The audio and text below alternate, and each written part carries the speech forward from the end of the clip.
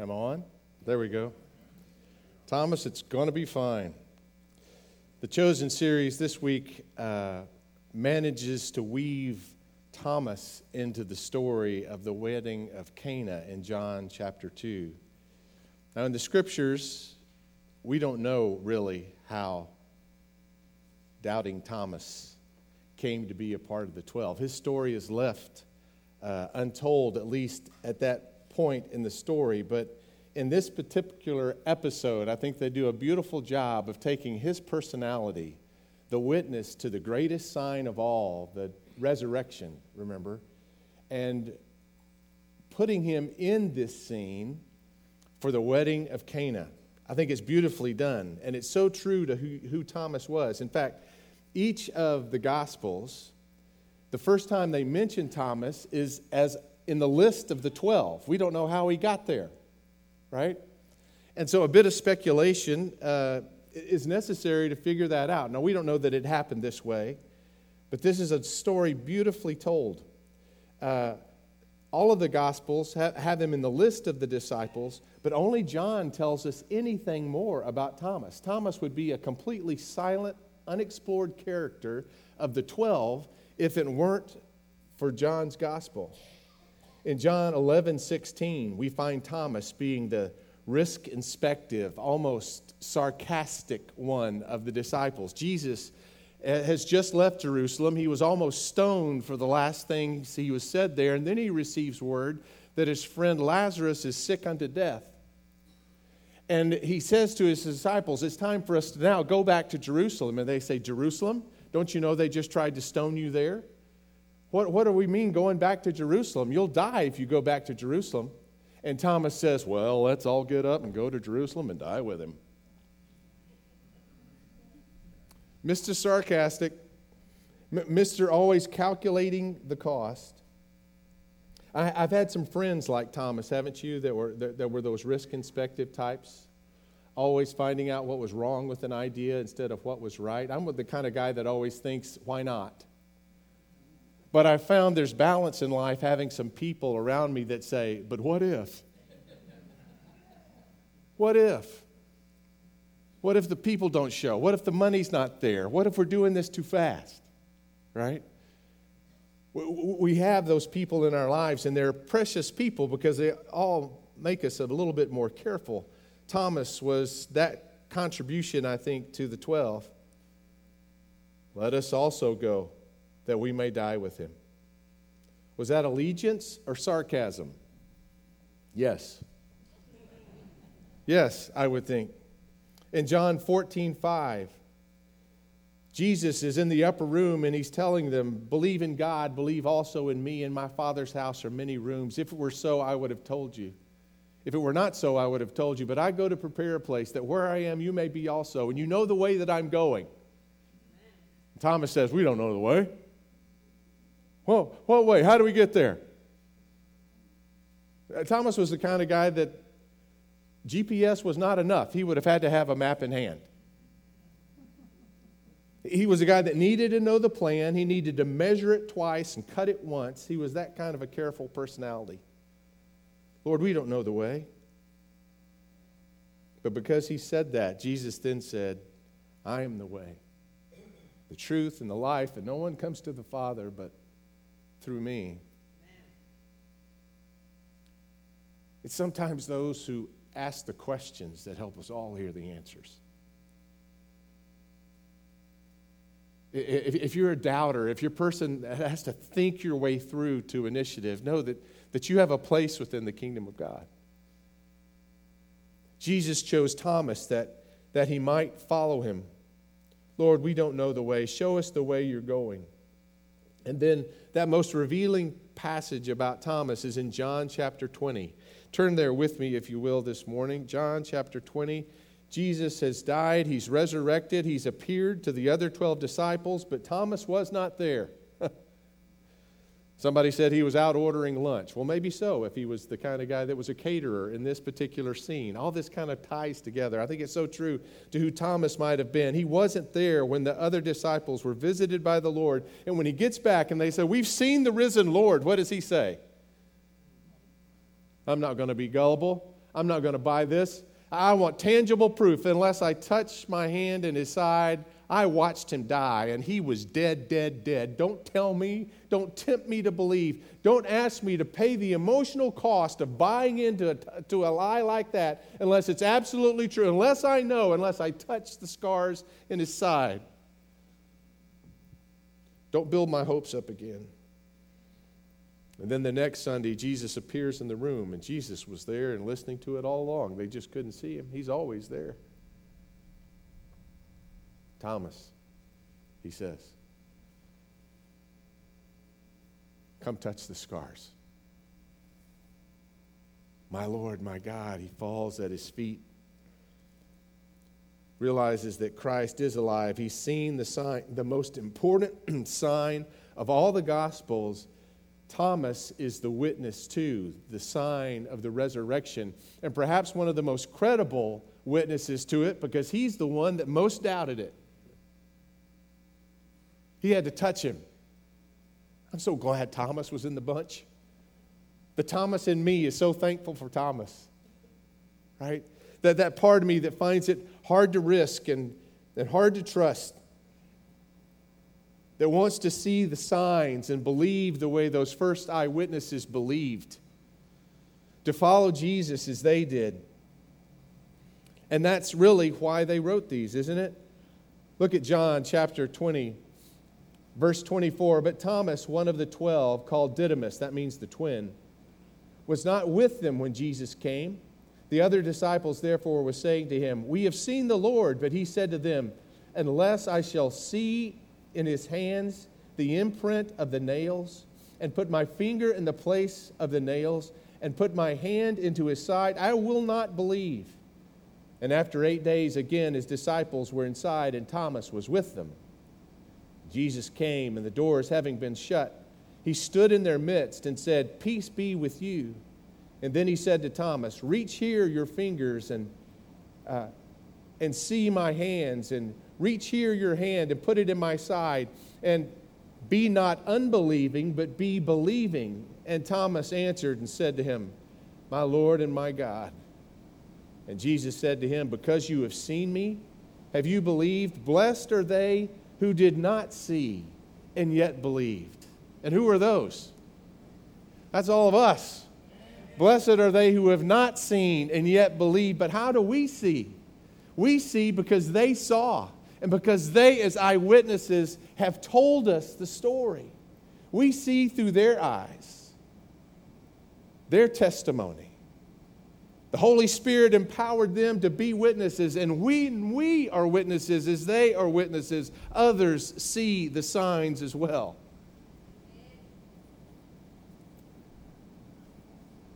Thomas. I think he's portrayed so accurately here. How can we believe?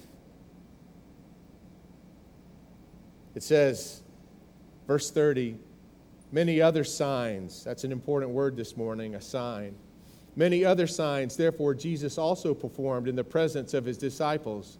Signs like turning the water into wine. Signs like the miraculous catch. Signs like Jesus knowing her name, Mary he calls her, and frees her of demons that no one else could relinquish her of. Signs. Many other signs. Jesus also performed in the presence of his disciples, which are not written in this book, but these have been written, that you may believe that Jesus is the Christ, the Son of God, and believing you may have life in his name. Life. To see a sign and believe is to receive life in Jesus' name.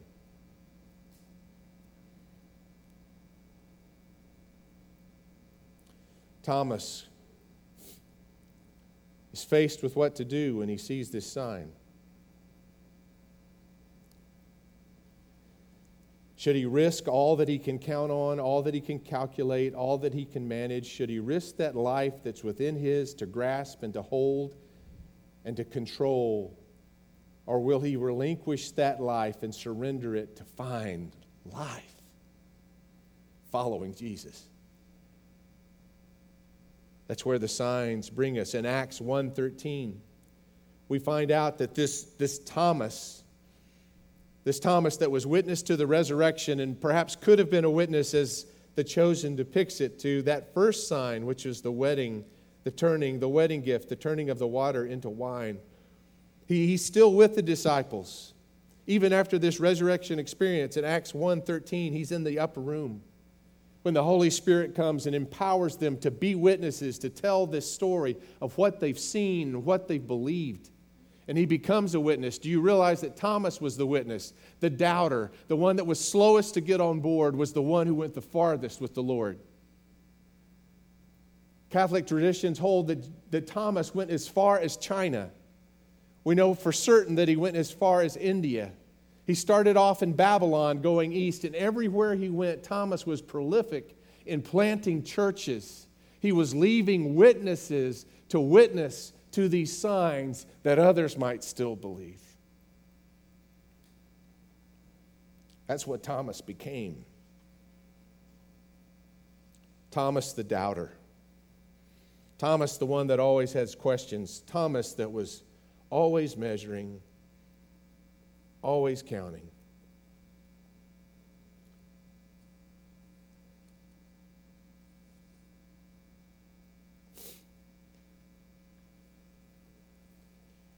Have you known other people like that? Could you be a person like that? You know, sometimes it's ones that question the most rigorously, that hold tightest to the answers that they receive. All of us in some ways, that's okay, we didn't need that apparently. Thank you, kind sir. Maybe we did. Thank you, Carlos. There are two ways, Gaston Foote says in his book, where he talks about Thomas. He says, there are two ways whereby men come to possess Christian faith. One, he says, is through inheritance. The second-hand faith we receive from our parents. We express this type of faith when we say, we're Methodists, or Baptists, or Catholics, because our parents were before us. It is, in substance, a borrowed faith, not essentially our own. It often fits us as poorly as a borrowed garment. But faith never becomes a dependable, working faith until it takes form in the crucible of our own experiences. Prayer is never really meaningful until it's desperation. In desperation, we prostrate ourselves before God and feel His resurgent power in our lives. Forgiveness is never more than a word in a dictionary until we experience God's cleansing power from guilt of sin. Christ is no more than a revered figure in history until we feel His presence in our own hearts. Faith, if inherited, is just a puzzle. It's a problem to solve. It's something to figure out. But when it becomes personally our faith, it becomes a power by which to live. Men who possess a reliable, practical faith are always those who, despite doubt and discouragement, put up a fight for faith. E. Stanley Jones, one of the greatest missionaries ever known to India, had a dark night of the soul. He returned home, his health was gone, and then God restored him, and he became one of the most powerful evangelists ever. Harry Emerson Fosdick had those moments where he doubted. He said in college, when he was a sophomore, that wild horses could not have dragged him to church. Then, he says, I began to doubt my doubts. I began to doubt my doubts. That's where the questioning mind finally gives up. We're not the cool critic doubting our doubts and spectating from afar and saying, you know, God, impress me. But when we've followed our doubts to deeper questions and to deeper answers, and we discovered that Christ is more real than our doubts are reliable. And there's a shifting in the soul, and we who have doubted become those that are that much more devoted because we asked the question before we found the answer. We own it. Harry Emerson Fosdick was one of the finest preachers of generations before. He was a pastor in New York City. And a fellow pastor came to him in the Riverside Church in New York. He was completely distraught. He had lost his faith. He was brokenhearted. The man asked for time with Fosdick, and Fosdick understood his situation, and because of his great empathy for those who struggle like that, like he himself had struggled, he gave him 2 hours of his time that afternoon. The man walked out of his office a different person. There was light in his eyes again and hope in his heart again. And he said, "What a wonderful man. When I entered that room just a while ago, every star in my sky had fallen. And now he has put every one of them back in its place again." Because Fosdick had to fight to keep his stars of faith and hope in his own sky, he was able, under God, to put them back into the skies of other people. That's what Thomas did. Not just in Jerusalem or Judea, but all the way to the ends of the earth. He became a witness. And what an incredible witness he was. What if he had experienced that first sign? How would it have affected him? It seems that everyone in this series is seeing signs and trying to figure out how to respond to them, right? Mary heard him call her name, and now she has followed him. And in this particular episode, she says she's come to trust him so much that she doesn't worry so much anymore about what she'll be spending the night or how her needs will be taken care of. She's come to trust Jesus because she's followed him a little bit longer than some of the rest of the men. Peter, Simon, has just jumped in the boat, so to speak. When all those fish jumped into his, he decided to follow after Jesus. And now he is beginning to learn the pace of trusting him. He saw a sign. He was willing to follow. But like Jesus says, it's they who do the will of the Father who will know. Isn't that true? I'm not just talking about that point in our lives where we believe and we see a sign and we first become a Christian. Isn't it true that as we follow Christ, we discover how much more reliable he is as we take that journey with him? That along the way we become more and more convinced that he is a God that is faithful and whom we can trust. And the disciples did that too. If you're at that place this morning where you're just considering Christ or you're hoping perhaps that this is real and it might make a difference in your life, that maybe you, like Thomas in this particular series, when he came to that place that he wasn't sure that he could trust this Jesus, Jesus just said, keep watching. Keep watching, follow him, serve him. It's they who do the will of the Father who will know. It's them that follow him that become like him.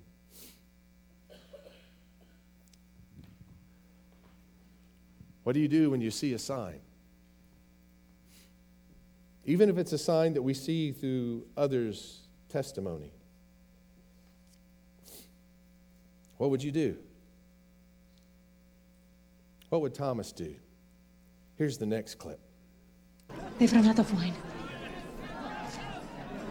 But it's only the first day. Yes, and it's all gone. Not a drop left. Why are you telling me this? We can't let the celebration end like this. And the Etcher's family humiliated. Boys, go join the others. I'll be right there.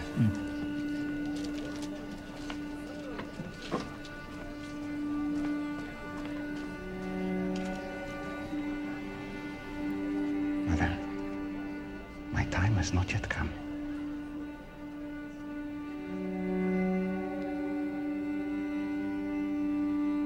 If not now, when?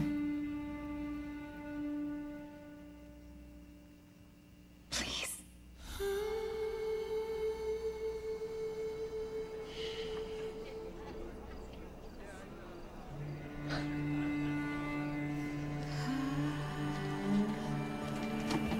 Do whatever he tells you.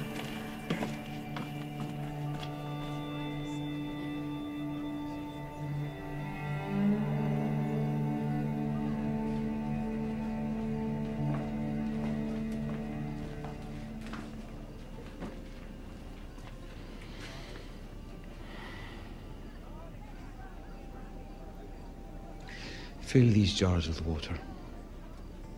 I'm not sure you heard her clearly, but we've run out of wine, not water. These are similar in size to your amphorae. The prudent marks, yes. Equally filled all the way to the brim. You're a very responsible person, aren't you? We are in a crisis, and I was led to understand you have a solution. Do you know why jars for purification rites are made of stone? What? You heard me.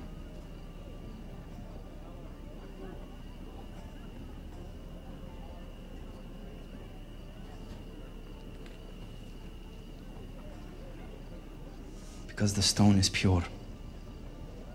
Less likely to stain or break, that can't be made unclean. Yes. Fill these jars with water all the way to the brim. Why? You heard him. Start drawing water. Quickly. Tell anyone you find to stop what they're doing and help.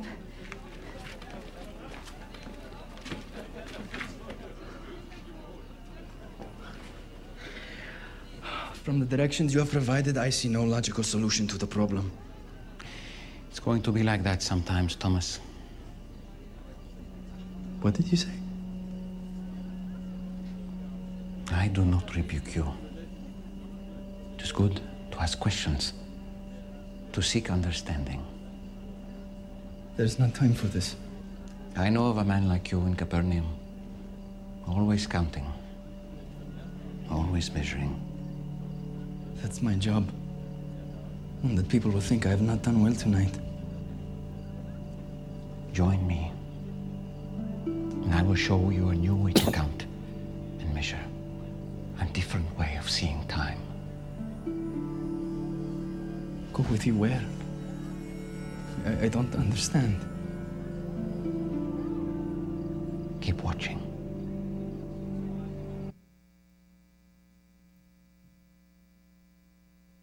Keep watching. Keep watching.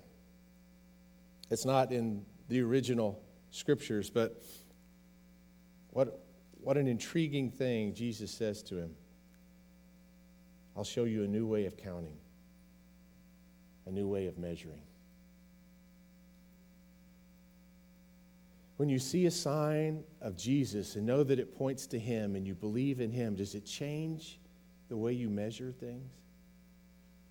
Does it change the way you perceive time? Can you still be careful, but when you're careful, it brings you out at a whole different place than it brought you out before?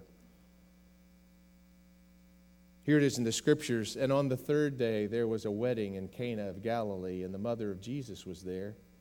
And Jesus also was invited and his disciples to the wedding. And when the wine gave out, the mother of Jesus said to him, "They have no wine."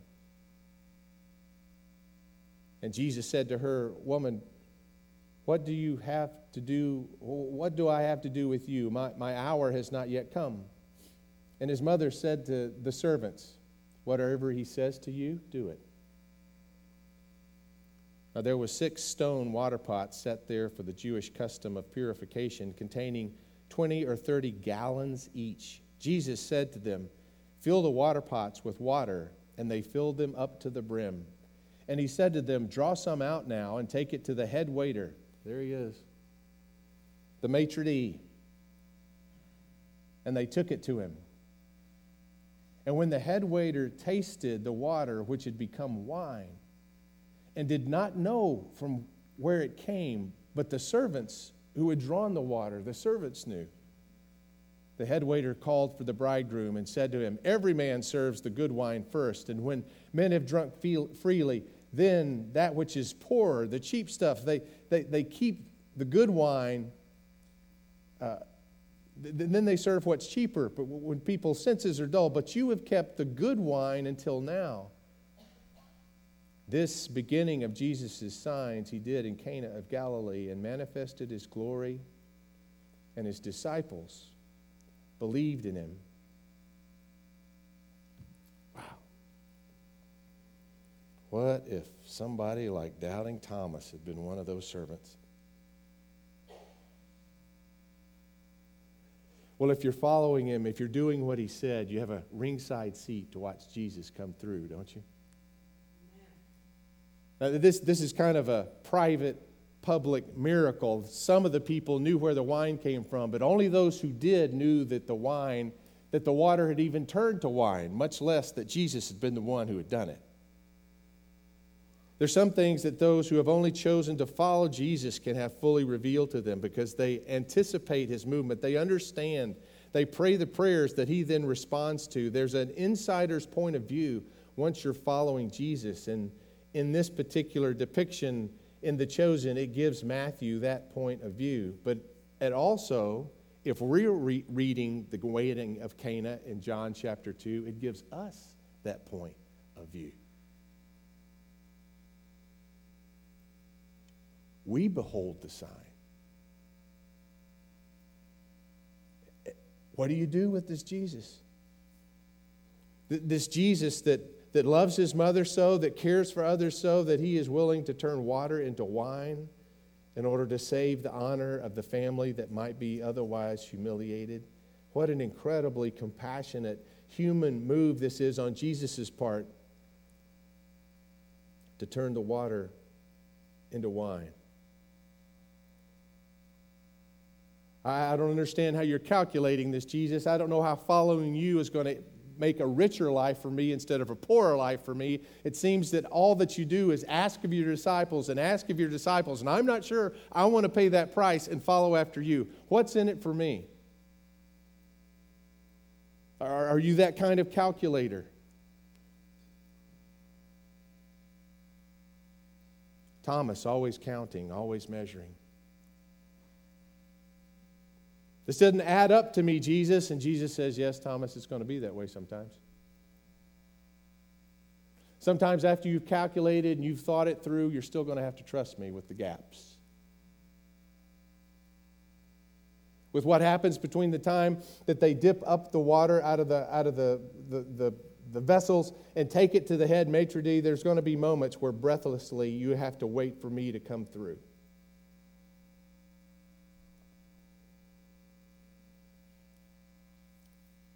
A different way of measuring time. Is that possible? If you've traded your life for the life, everything changes. How you measure. Well, let's see. What's the way that's going to be most careful? Was Thomas's big decision whether or not he could count the cost of what it would mean to follow Jesus? Or was Thomas's big decision whether or not he could count the cost of what it would mean not to?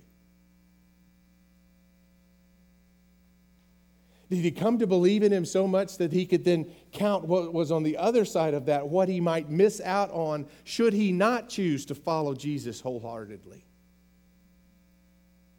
If he's really with his life going to measure twice and cut once. Have you considered that?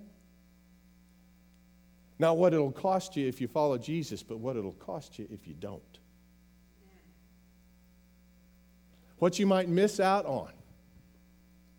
Yeah, you may end up surrendering some of your life to Christ, but the great thing is you get Christ's life in return. The life that only he can provide as a partner through it.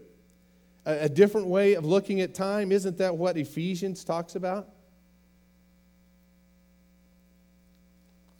Ephesians. Therefore, be careful how you walk. Careful? Careful, not as unwise men, but as wise, making the most of your time because the days are evil. Well, if the days are evil and you're a Christian, does that sound familiar? If the days are evil, then what should we be doing as Christians? Should we be cloistering ourselves away? Should we be hiding from the difficulties that are out there? Or should we be seeing this time as the time of a great awakening and the time by which our witness can make a difference in the darkness? Why not be inviting our neighbors over to Home Team that they too might be saved? Why not be talking to the Christian businessmen in town? Why not be having another men's meeting?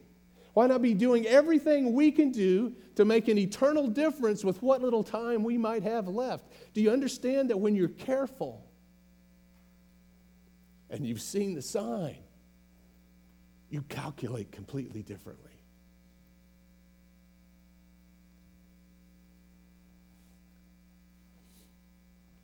What would Thomas do? What would Thomas do when he knows that Jesus is the one who can turn water into wine? Let's watch it as it happens. Was your father a stonemason as well? Smith. I think it broke his heart, but I apprenticed under a stonecutter when I was 9.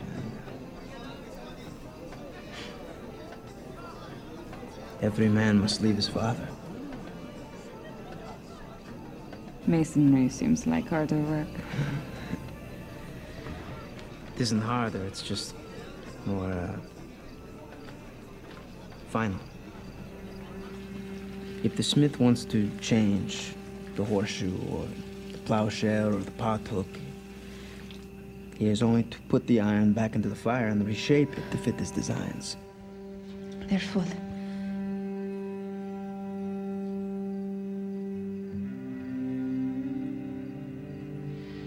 Everyone, please step outside.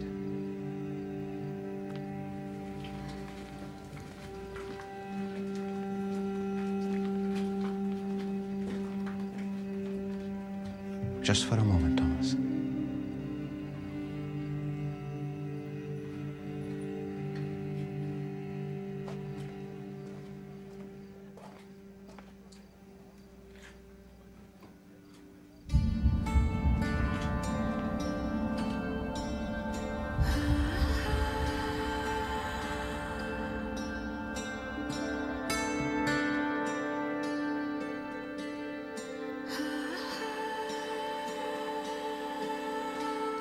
Once you make that first cut into the stone, it can't be undone. It sets in motion a series of choices. What used to be a shapeless block of limestone or granite begins its long journey of transformation. And it will never be the same. I'm ready, Father.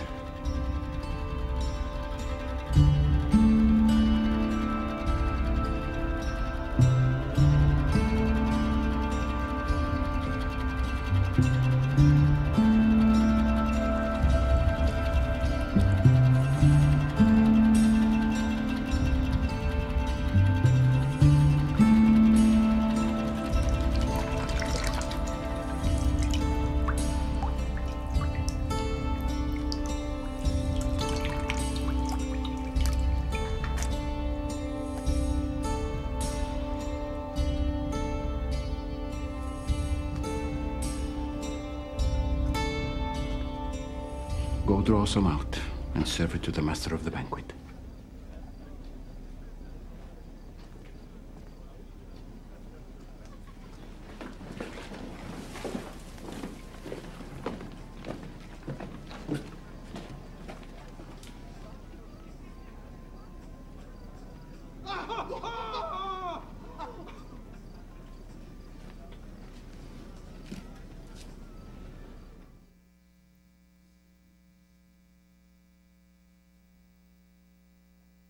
The disciples saw the sign. And it says in John that they believed in him. They believed in him. They decided to trust it. And they proved that first inclination of trust by following him.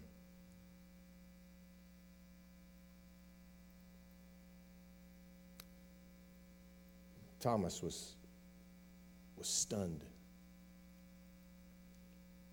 What had he just seen? What had just happened? You ever known that stunned moment when you heard somebody else's story, what Jesus had done in their life?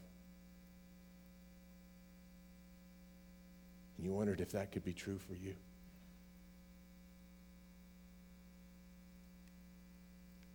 When there's your buddy standing before you, you know how he used to be, and you see how he is now. You've seen the ordinary water turned into wine. Well, when you see the sign, what are you going to do?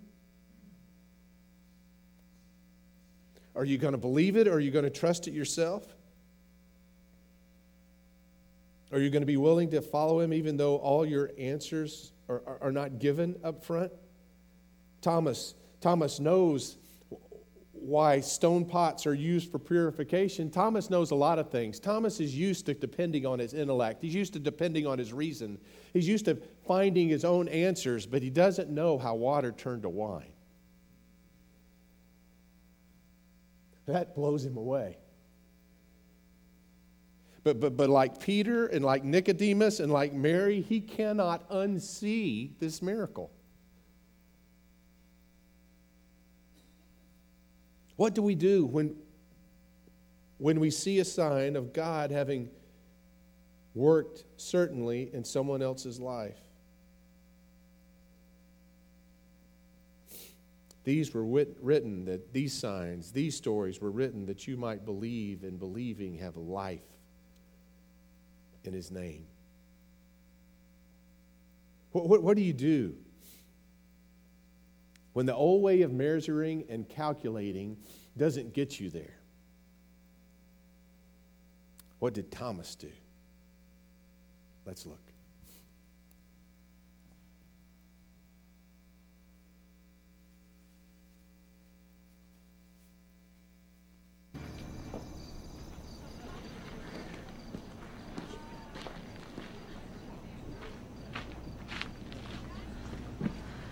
That should be it for the night.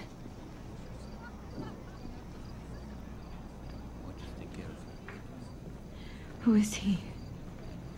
I can't pretend I didn't see a miracle.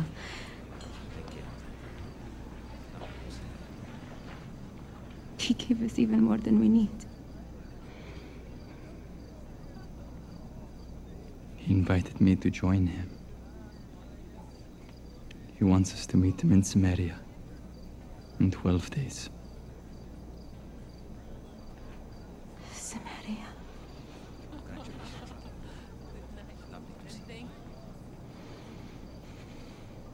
I don't know what to think. So don't.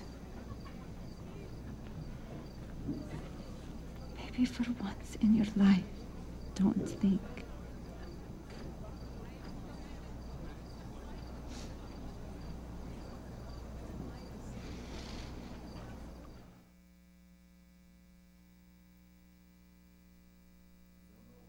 I don't know what to think, Thomas said. Don't you love her response? Then don't. Then don't. For us careful calculating types, there comes a place where if we depend completely on our mind, we get absolutely paralyzed on this side of choosing to follow Jesus. There's times when we've done enough thinking, and it becomes time to do some trusting.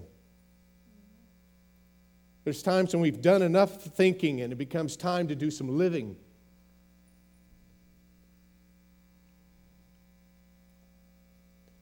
There's times when thinking is not the answer.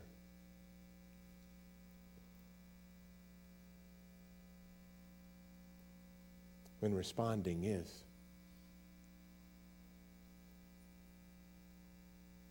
You can still be careful. But be careful like Thomas was, one who had seen a sign, one who had been given a picture of who Jesus is and who Jesus could be in his life.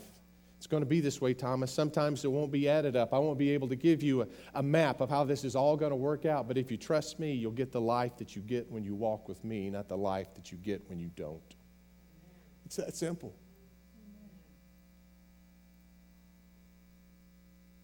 I don't know what to think. Well, maybe now isn't a time to think. Maybe now is a time to respond. Would you stand with me?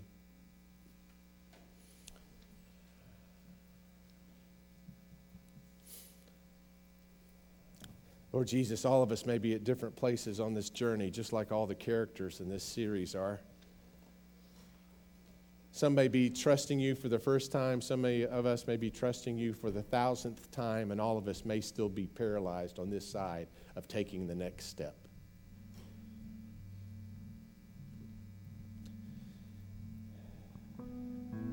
But Lord, remind us the question is not, what is it? It's who is He? Who is He that calls us to follow? And these signs were written that we might believe that Jesus is the Son of God and that He has called us, and that believing we may have life in His name.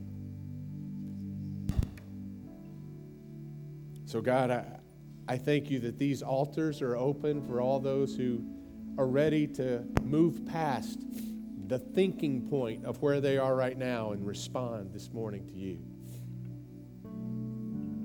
To follow you more nearly, to love you more dearly, to entrust ourselves to you all over again. Father, help us to move past our doubts to the dedication. Help us to see the sign like they saw the signs and like we see the signs through them as they, as eyewitnesses, tell us of your miracles, your power, your identity. It all points to you, Lord Jesus. Help us to realize whatever it is we still cling to is robbing us of the treasure of you. It's a bad deal. It's a bad deal, and right now we lay it all down. We lay it all down that we might follow you more fully.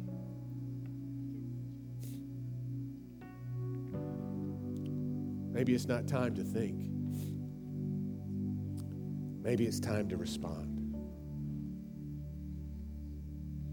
This altar is open to you, and it's Jesus that calls you to it. And from this altar to follow Him wherever He leads. What's your response this morning? Yes or no?